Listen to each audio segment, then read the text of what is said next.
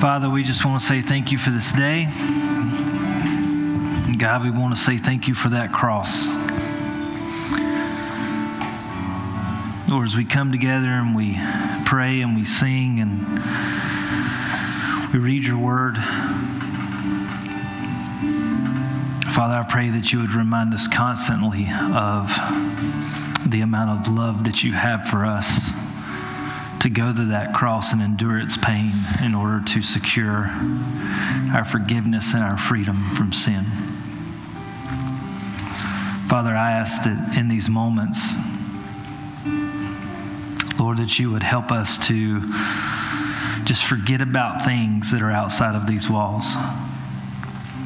Forget about the situations, the circumstances, the jobs, the things at home. God, help us to just block all that out so we can focus on you during this time. Lord, you are worthy of it. You are worthy of everything that we can give you or offer you. Father, help us to seek your face. Help us to submit ourselves to you. And Lord, help us to allow you to work and move and change us the way that you want us to. Father, we love you today. Lord, we lift up our brothers and sisters who aren't able to be here. As always, we have so many people with physical ailments. Lord, you know the people who've been down and struggling with stuff for months. God, we lift them up. We pray for Bruce Mahaffey and his family as he lost his sister this week. Lord, we just pray for their family today. God, just ask that you would touch them. Lord, that you would be with all of us. Jesus, you are the only one who can make a difference in those situations, and you're the only one who can make a difference in our lives. So we surrender ourselves to you, and we ask and invite you in today to do the work in us that we can't do ourselves. Lord, we love you and we thank you. And we ask all this in your precious and holy name. And all God's people said, amen. You may be seated.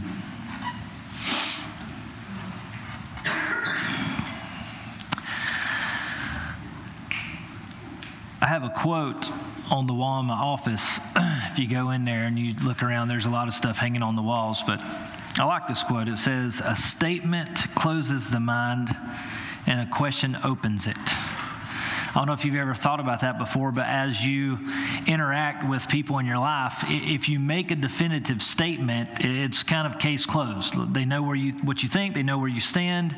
They know, okay, maybe there's not even any point in talking to this person because I'm not going to change anything. The statement just kind of lays it out. It draws the line, right? But a question gives the ability for conversation to happen and for people to think and kind of come to a conclusion for themselves. And I truly believe Jesus understands us as people. It's hard to remember that sometimes because we don't understand God or Christ as much as we would like to think that we do. But for most of us, we would sit here and say, man, I really wish I understood. I wish I understood God more. I wish I understood Christ more. I wish I knew exactly what he wanted me to do in this situation. So our lack of understanding sometimes gives us the perception that Jesus does not understand us as much as we would want him to. But the truth is, Christ really understands us more than we could ever fathom because he's the one who created us. And we got to remind ourselves of that. And as Jesus was living and as he was doing ministry on earth for those 3 years, yes, Jesus made a lot of statements. When he came, he spoke about Scripture. He spoke about the law. He revealed truth to the people of Israel. He communicated the true meaning of passages from what we call the Old Testament now. He really guided the people to understand the heart behind the law that God gave them. And so there were a lot of statements that was made, but we miss a lot of times the fact that Jesus asked a lot of questions. And so this summer, over the next 9 weeks, we're going to be talking about questions that Jesus asked. And as I got to researching this and just kind of looking at the different questions that Jesus asked, there's a lot Okay, so he probably made more statements than he asked questions because, if you're God, you can make statements because they are eternal, they are definitive. So he has the authority to make statements. But at the same time, he understands us as people.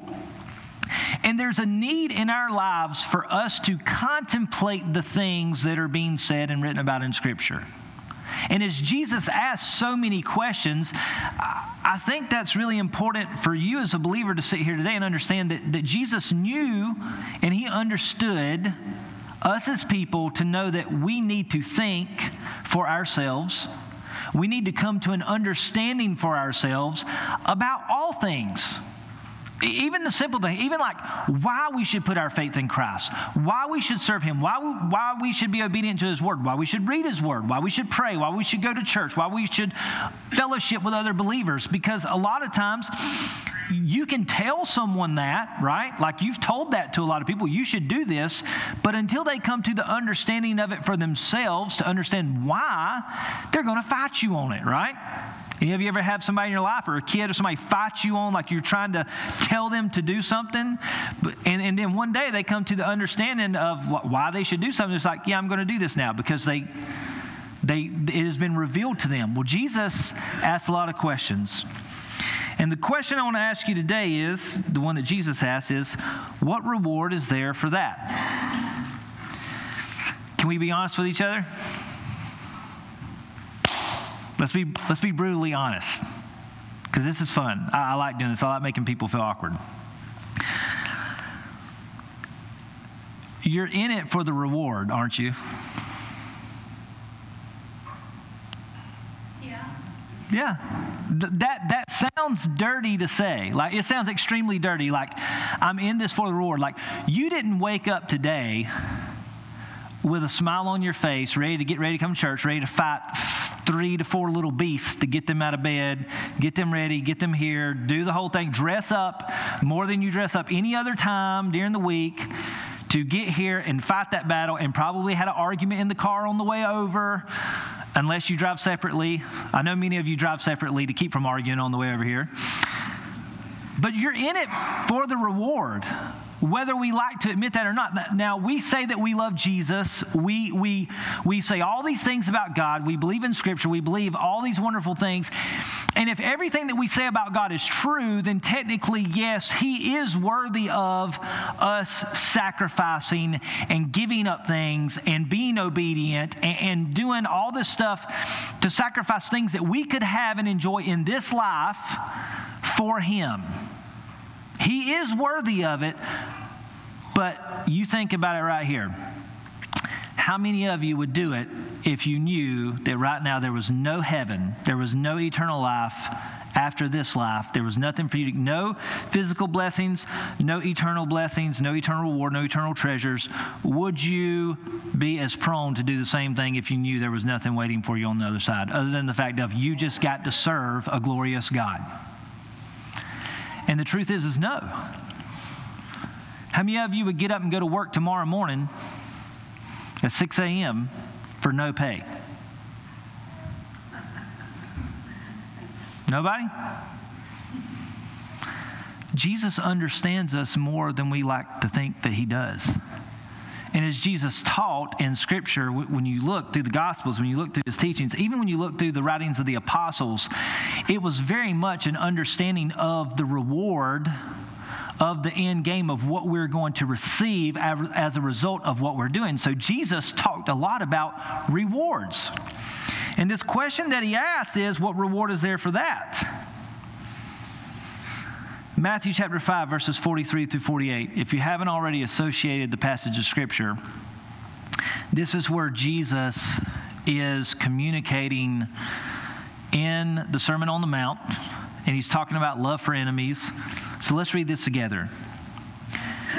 You have heard the law that says, love your neighbor and hate your enemy. But I say, love your enemies.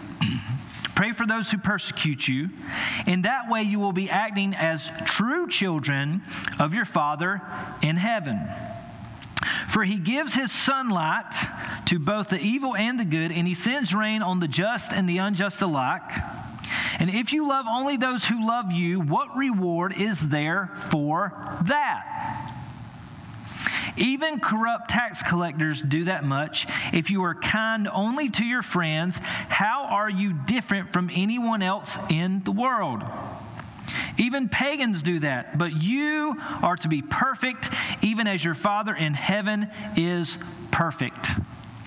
This is an extremely difficult passage of Scripture. And in this, Jesus asks a question, but Jesus also gives some statements. Okay, there's some definitive statements in this, but he also asks a question because you need to contemplate why it is that you should do what he's calling you to do.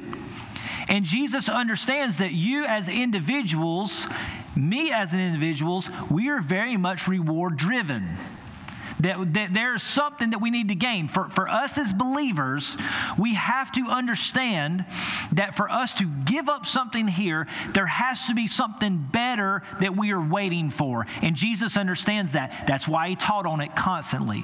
That's why he goes to prepare a place for us. Because he wants you, as someone who's putting your trust and faith in him, to know that he is preparing a place for you. He has something better waiting for you. He's not just calling you to follow him because he believes himself to be so great and so glorious and so awesome.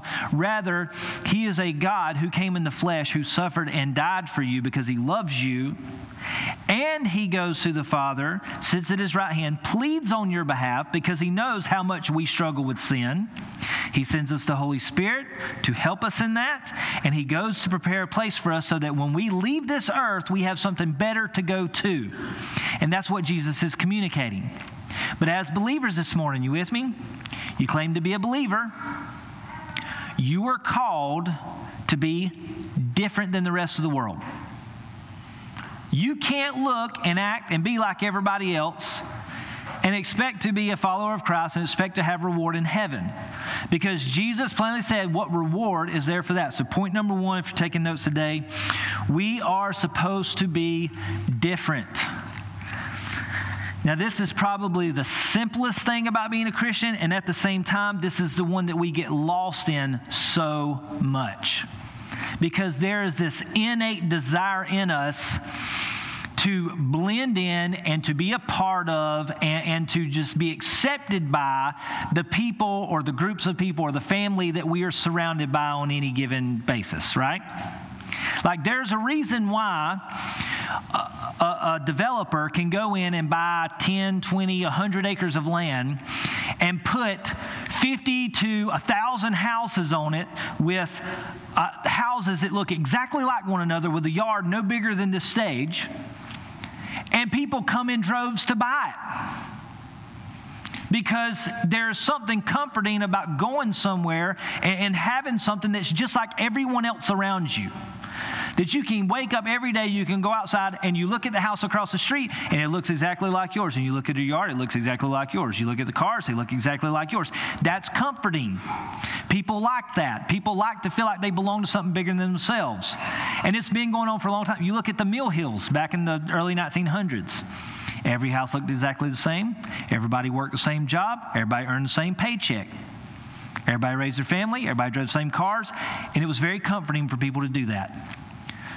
Not many of you in here go out to buy clothes on any given day and says, I don't want the clothes that are in the stores. I want something that's completely different from what everyone else is wearing. Anybody do that? There's some strange people out there who do that. But most people want to buy what's in style. And in fact, many of you will go and clean out your closet regularly to go buy clothes that have gone out of style, to buy clothes that are in style so that you can fit in with the current culture and the type and all those things. Jesus understands us more than we like to realize. And when he calls us to be different, you listening to me this morning? When he calls us to be different, he's not calling you necessarily to look different in the way that you dress or the way that you do things. I mean, like sometimes, and I don't want to get on a rabbit trail, sometimes those things can be a reflection of what God's done in our life, like dressing in modesty and things like that. All those are good things.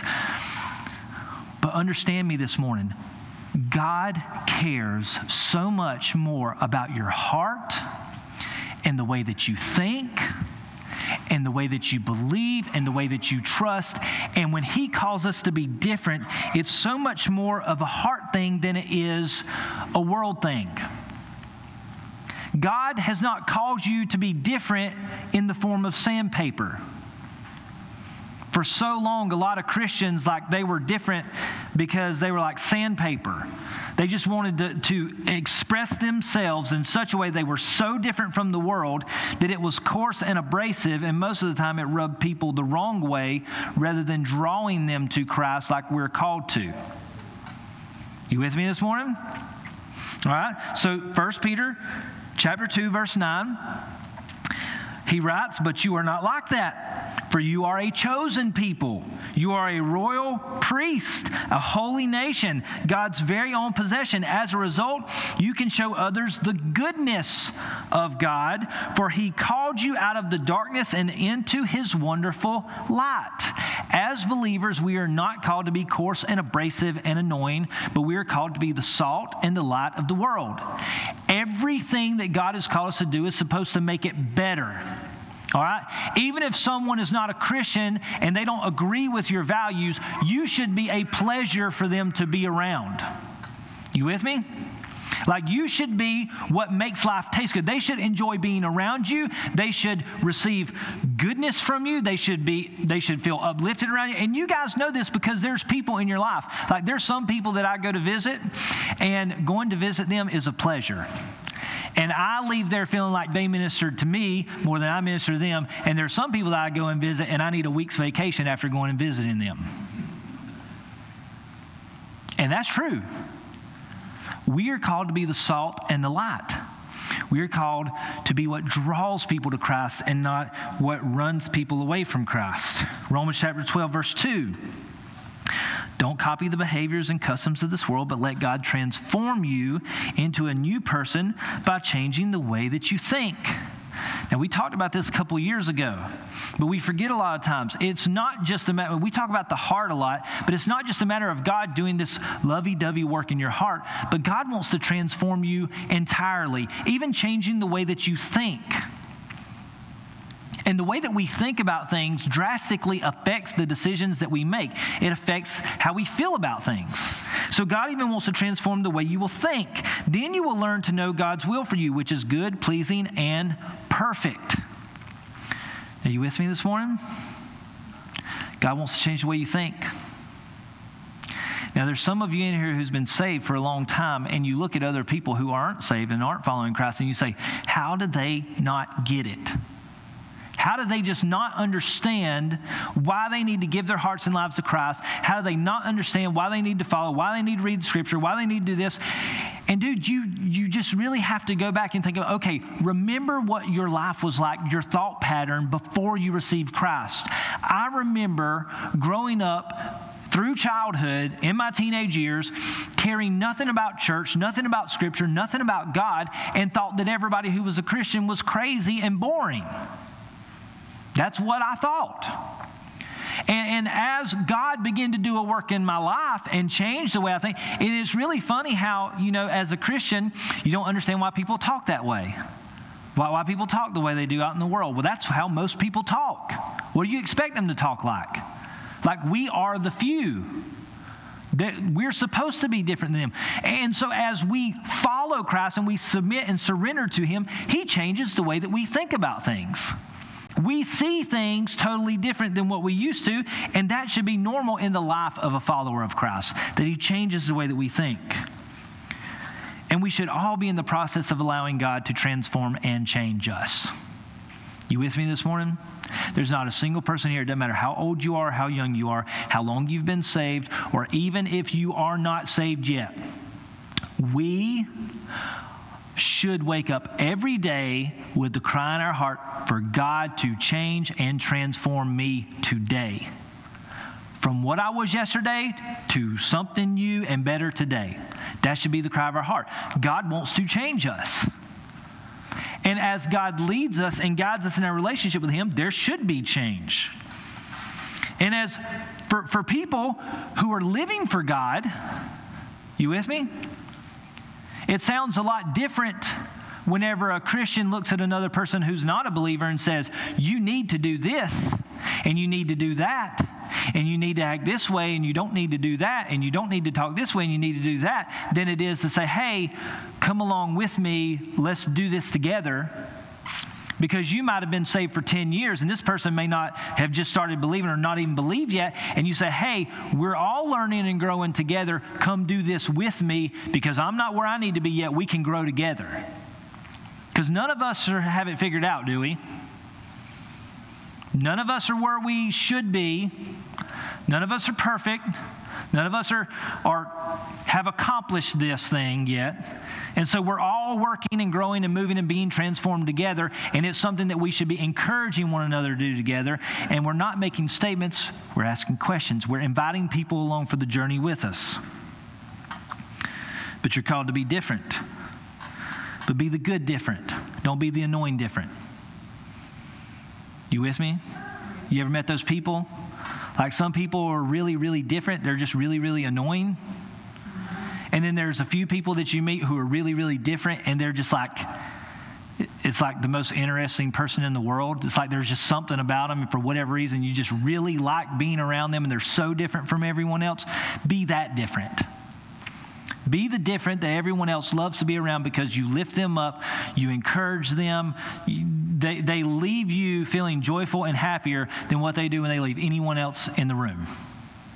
That's the salt and the light that God has called us to be. Point number 2, love your enemies. Again, simple, practical. Nobody in the church is going to challenge this, because we've been teaching this for thousands of years. We know that we should love our enemies, and yet very few of us have mastered how to do this. Or if we even want to do this at all. Even saying it this morning, there's probably some of you out there that's like, that is garbage. I'm not doing that. I agree with everything else in the Bible. I'm not loving that person. Because you can think of one person right now that if you had gas and a match and you could get away with it, you'd throw it on them. And you're not going to love them. And I want to challenge you this morning, and I want to remind you that God wants to change the way that you think. The rest of the world communicates what should be done to someone who does something wrong. The rest of the world communicates what should happen if they do this, what should happen if they do that. And they have all these strong opinions about it. And everyone around you might be saying, well, if that happened to me, this is what I'd do. And if this happened to me, this is what I would say. And everybody talks a lot of stuff, but whenever it comes down and it's them in that situation, usually people aren't willing to do as much as they're willing to talk. You with me today? You are called by Christ to love your enemies. That is different than the world. You with me? If you don't, what reward is there in that? Are you in it for the reward? You should say yes. Now I want to communicate something else. Part of the reward that we are going to receive in eternal life is the true understanding of God when we see Him face to face, which is part of stepping into eternal life, into heaven. Okay? We do not realize or contemplate that is going to be the greatest thing that we receive. Okay? But it is. But the rewards that we like and the rewards that we want to talk about the most and look forward to the most, those are the things that's going to get us there to receive the ultimate reward. But I'm telling you this morning that as a believer, you need to understand that if you don't do the things that God's called you to do, and you don't do things like love your enemies, what reward is there for that? You claim to be a follower of Christ, and that's great. But if you don't live according to His teachings, what reward is there for that? And there's a reason why Christ calls us to do this. We're supposed to love our enemies. It's a calling on every person who ever claims to be a believer in Christ, and it's found all throughout Scripture, from Old Testament through New Testament. Now, Jesus said, you've heard it said in the law to love your neighbor and hate your enemy. But even in Old Testament Scripture, there are so many examples of people who had the opportunity to execute judgment on their enemies, and yet they showed them kindness and love instead. You take King David, for example. Saul had been trying to kill him for years, and David had multiple opportunities to take Saul's life, spared his life every time, and did not execute judgment on him at all. You look at Joseph. His brother sold him into slavery. He endured years in jail, years as a slave, years as a servant. And yet when he was finally encountered with his brothers, probably the second most powerful person on earth, had the opportunities to snuff out their life like that. He said, no, what you meant for evil, God meant for good. There's an understanding in Scripture that the people that you read about are exercising this idea of loving your enemies, of offering forgiveness. And that's something that all of us are called to do. In Romans 12, verses 20 through 21, Paul writes, he says, instead, if your enemies are hungry, feed them. If they are thirsty, give them something to drink. In doing this, you will heap burning coals of shame on their heads. Don't let evil conquer you, but conquer evil by doing good. You need to understand that in this world, we perceive so many things as being physical. Like this is just the earth, this is world, this is physical. And we said this a couple weeks ago, you are not physical beings that has spiritual experiences, but we are spiritual beings having a physical experience. And so what you need to remember every day is that everything is a lot more spiritual than what you would like to think that it is. And you have to remind yourself of that. And so when situations go bad and you develop enemies and you have people that are opposing you, these are spiritual things. This is spiritual warfare at hand. And Jesus is giving you advice on how to handle these things because it's going to affect you spiritually. It will affect you physically too, but it's going to affect you more spiritually. And if you don't conquer this evil by loving your enemies, you let evil conquer you. You with me today? Now you think about this. There are people in your life that have wronged you and have done you wrong, and you might still be angry with them. There might be someone you're thinking of right now and you just like grinding your teeth, just thinking of them. Like you just, if you had your gas in your match and you could get away with it, maybe. But the truth is that you're the one that's losing sleep over it. You're the one that's being tortured by it. You're the one that's not moved on, because chances are, and there's people in my life that I've done this with, there's people in my life that I've hurt. I know I've hurt them. And I've wanted more than anything to go back and apologize to them. But, you know, it's like you see people that you might have hurt in the past, and you can just tell like they would throw gas in a match on you. Like, I know that. I know they would. And I would love to go and apologize to them and have that conversation, but I feel like it's just better for me to leave it be. There might be somebody in your life who's wronged you or hurt you, who has moved on. They've asked for forgiveness from Christ for what they've done. They're trying to do better and move on from it. And they want to apologize, but they don't even feel like they can because you're still stewing and burning with anger, and you've put up this barrier that doesn't allow them to come and have that conversation with you. We are called to love our enemies. It affects us spiritually. And yes, it will affect you physically. You'll lose sleep over it. You'll be stressed out about it. Like, it'll be one of those things, and you don't realize it, but people will listen to you whine and complain about it for a time, but eventually people get sick of listening to you whining and complaining about it. It will affect the other relationships around you because you're always going to want to talk about it. And you're always going to want to stew over it. And you're always going to want people to like affirm what you're thinking and what you're saying. And really people get sick of it. So it'll affect relationships, but more importantly, it's going to affect you spiritually. Luke chapter 6, verses 27 through 28. Jesus says, but to you who are willing to listen, again, you have to be willing to listen. You got to be willing. If you're not willing, it's just like goes in one ear, out the other. But to you who are willing to listen, I say love your enemies. Do good to those who hate you, bless those who curse you, pray for those who hurt you. And this sounds really good in a sermon. I know, like I'm sitting here, I'm talking about this. This sounds really good for a pastor to stand up here on Sunday morning and say, and beat you over the head with it and make you feel guilty because then you're mad at them and now you feel guilty about it and you go home and you're still mad and now you're guilty.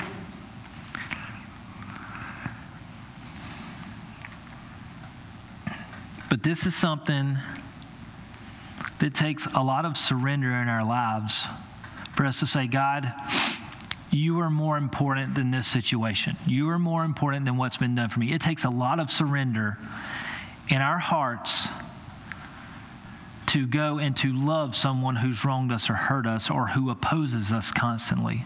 It takes a lot of surrender. It takes a lot of humility to do that. And it's not something that just comes natural. I'm not sitting here saying that like tomorrow you're going to go and you're going to face that person and all of this stuff is just going to come natural to you all of a sudden like God just revealed it. No, it's going to take work and prayer and sacrifice and surrender. And you may go and you may offer the olive branch of peace and try to make this right. And they may spit on it. They might spit on you. But it takes a lot of surrender to keep going and back and doing it again and continue to love and to overcome evil. It's not a one-time act. It's a process, and it takes time, and it takes energy, and it takes a lot of blood, sweat, and tears for you to do that.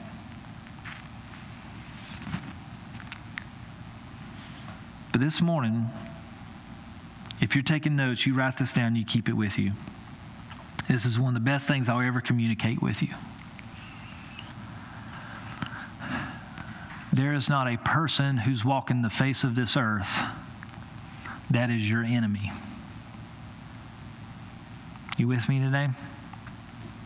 There's not. You have one enemy, and he fights for your soul. He fights to keep you tangled up and bound in sin, to keep you separated from God, to claim you as his own. That is your one enemy. And there may be people who oppose you. There might be people who have wronged you or hurt you and sinned against you. But there's one thing that you need to remember is that that person was created in the image of God. And none of us have the right to execute judgment, eternal judgment, on those people. None of us have the right to hate them. Jesus said, if you don't forgive, you won't be forgiven. Judge not, lest ye be judged.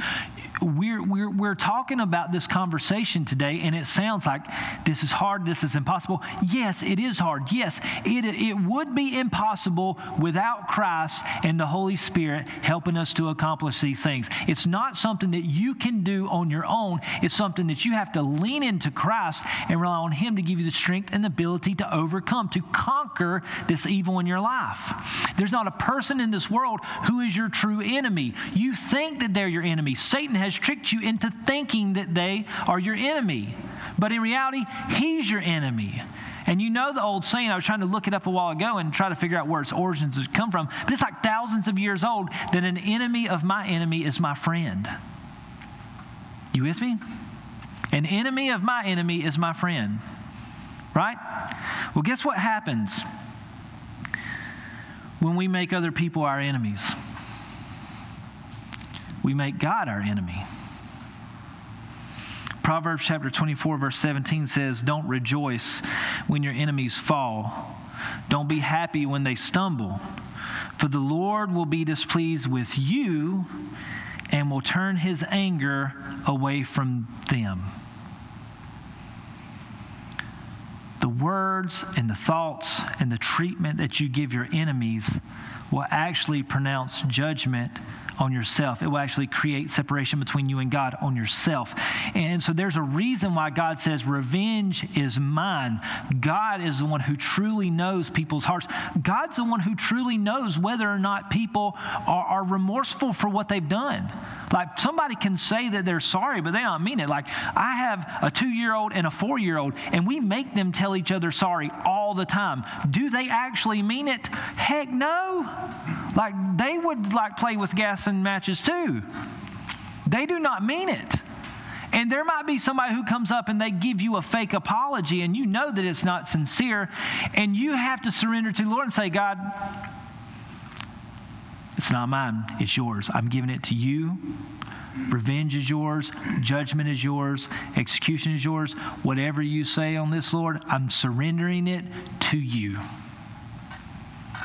It's one thing to say it. It's another thing to surrender and allow God to take charge of it and doing it. And don't fall into the trap that Satan is laying for you, because Satan wants you to think that that other person is your enemy when in fact he is your enemy. And when you make another human being your enemy, you also make God your enemy, because you're fighting against the very image of God.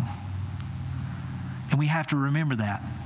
And you know in your life you have wronged people, you have hurt people, you have done stuff to cause that enemy to be present in your life because of something you've done. And do you not want forgiveness for it? Do you not want reconciliation for it? We have to be willing to offer it to them. Point number 3. This is the one you're all going to love.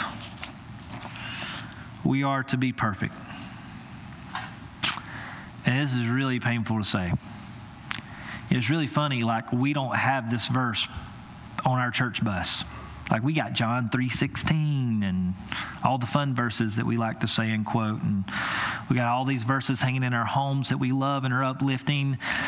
And for whatever reason, when this verse comes along that Jesus says you are to be perfect just as your Father in heaven is perfect, it's like, let's not talk about that one. That's not that important. Because we know we're not, right?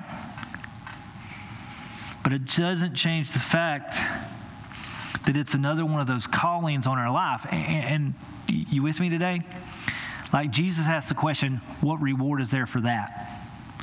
Because he wanted you to contemplate the fact of you need to love your enemies. Well, loving your enemies and praying for them and caring for their needs and doing those things and forgiving people, that's part of that calling that he wants you to contemplate and understand why you should do it. But it's all part of the process of bringing you into perfection. And as you're sitting here today, it's like perfection's such this like weird, ugly word. But think about this, okay? As soon as you tell someone you're a Christian, what do they expect from you? Not another Christian, but as soon as you tell somebody who's not a Christian that you're a Christian, what do they expect from you? Perfection. They don't expect you to talk like them or act like them or retaliate or do anything that they're doing. They expect you to be perfect. There's an understanding that God has instilled in everybody's life that if you claim to be a follower of Christ, Jesus was perfect. We're supposed to be like him. We've been called to that. And this is not just one verse that we're talking about. Like there's multiple passages of Scripture in the Bible that call us to perfection. And it's not something that we can accomplish on our own. You can't do it. And it's not something necessarily that you will ever even achieve. But it's something that you've been called to. And this is something you should write down on your bathroom mirror. Like every morning when you go buy you not a Sharpie marker because it won't come off. Buy an Expo marker, it erases. But write it on there.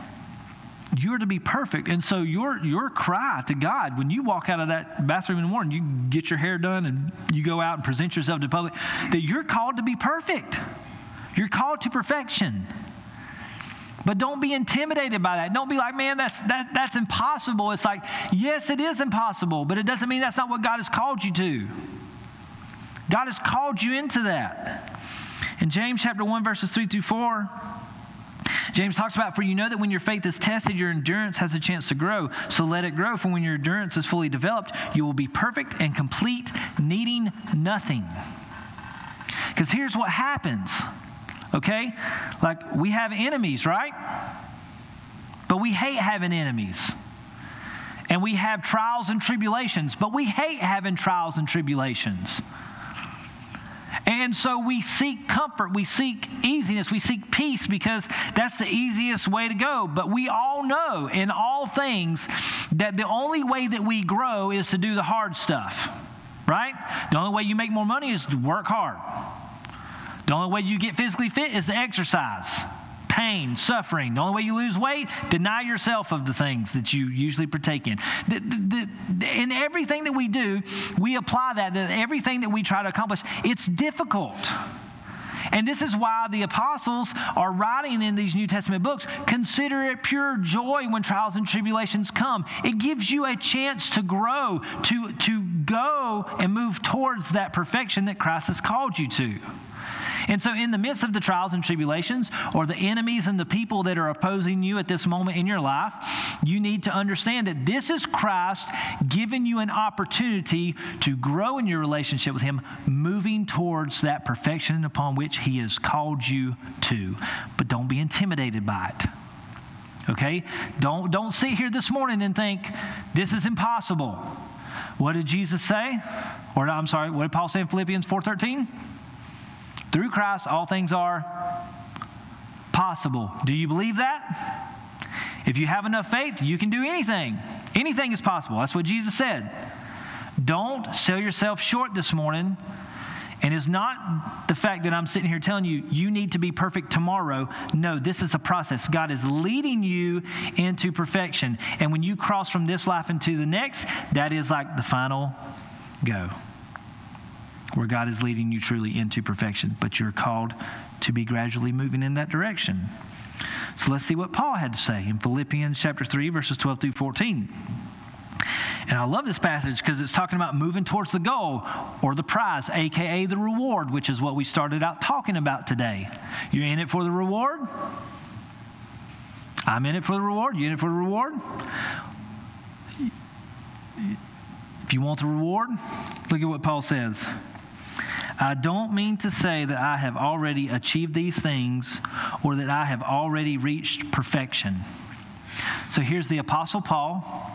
He wrote half of the New Testament books, traveled over tens of thousands of miles, ministered on 3 different continents, hundreds of churches, ministered to countless numbers of people, and he's writing this passage of Scripture, and he's saying, look, I do not mean to tell you today that I have already reached perfection. So you can feel comforted in that, to know that someone as effective and amazing as Paul specifically said he's not reached this point in your life yet. So don't feel like if you haven't reached this that you're a failure. Even Paul had not got there yet, and Paul's on up in age whenever he's writing this. But I press on to possess that perfection for which Christ Jesus first possessed me. So he hasn't reached it, but he's pressing on. He's moving towards it. That is his goal. That's what he's moving towards. Verse 13. No, dear brothers and sisters, I have not achieved it, but I focus on this one thing, and this is what many of you in this room need to cling to this morning. Forgetting the past and looking forward to what lies ahead. You need to understand today there's nothing for you behind you. There's nothing for you in the past. You might can learn a few lessons from it, but you can't change anything that lies back there. You can't erase it. You can't make it go away. It's done. Do not look back. You look forward and you press on to what lies ahead. Jesus said, anyone who puts their hand to the plow and looks back is not fit for the kingdom of God.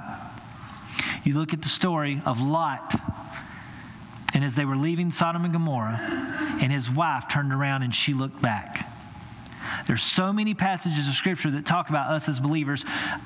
We are not called to go backwards. We're called to move forwards. Paul is saying, look, I'm not perfect. I haven't reached perfection, but I'm pushing forward. I have not achieved it, but I'm forgetting the past. I'm looking forward to what lies ahead. I press on to reach the end of the race and receive the heavenly prize for which God, through Christ Jesus, is calling us. All right? So Paul, it's pretty unique how Paul is. This is kind of he's singular. He's focusing on himself. I do this. I don't look back. I press forward. Upon which the calling that Christ Jesus has called us as believers. He's called us all to this. And Paul can only answer for himself. This is what I'm doing. This is where I'm going. This is what I feel like God's called me to do. But he's called us all to this, and you have to make the decision for yourself. And so the question is what reward is there for that? There's a lot of people who claim to be believers in Christ. So many passages talk about, like, there will be people who call out, Lord, Lord, and they even done great and amazing things in the name of Jesus. And Jesus looks at them and said, depart from me, I never knew you. The road to hell is broad. The gate is wide. The road to heaven is narrow. The gate is small. When you look at it, guys, there's so many people who say that they have faith in Christ, but very few people are living as if they have faith in Christ. You have been called by God to do these things, like love our enemies. And this is where the rubber meets the road. This is where you really figure out whether or not you truly have faith in Christ. Because it's one thing to say that you believe in God, but until you're ready to do the things that He's called you to do and say, God, I submit to you. This person might deserve to have gas thrown on them with a match, but God, I'm giving it to you. You just do whatever you want to do. Because it's one thing to say you have faith in Christ, but it's another thing to actually live it out and then have faith to know that, hey, if this person really deserves this, God will take care of it.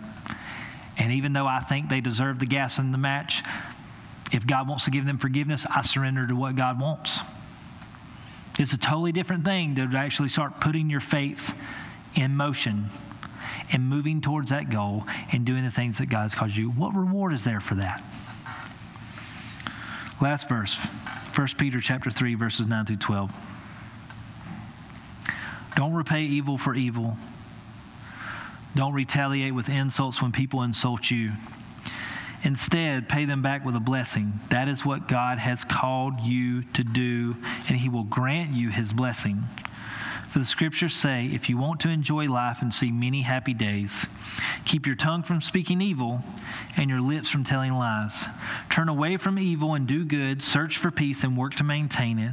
The eyes of the Lord watch over those who do right, and His ears are open to their prayers. But the Lord turns His face against those who do evil.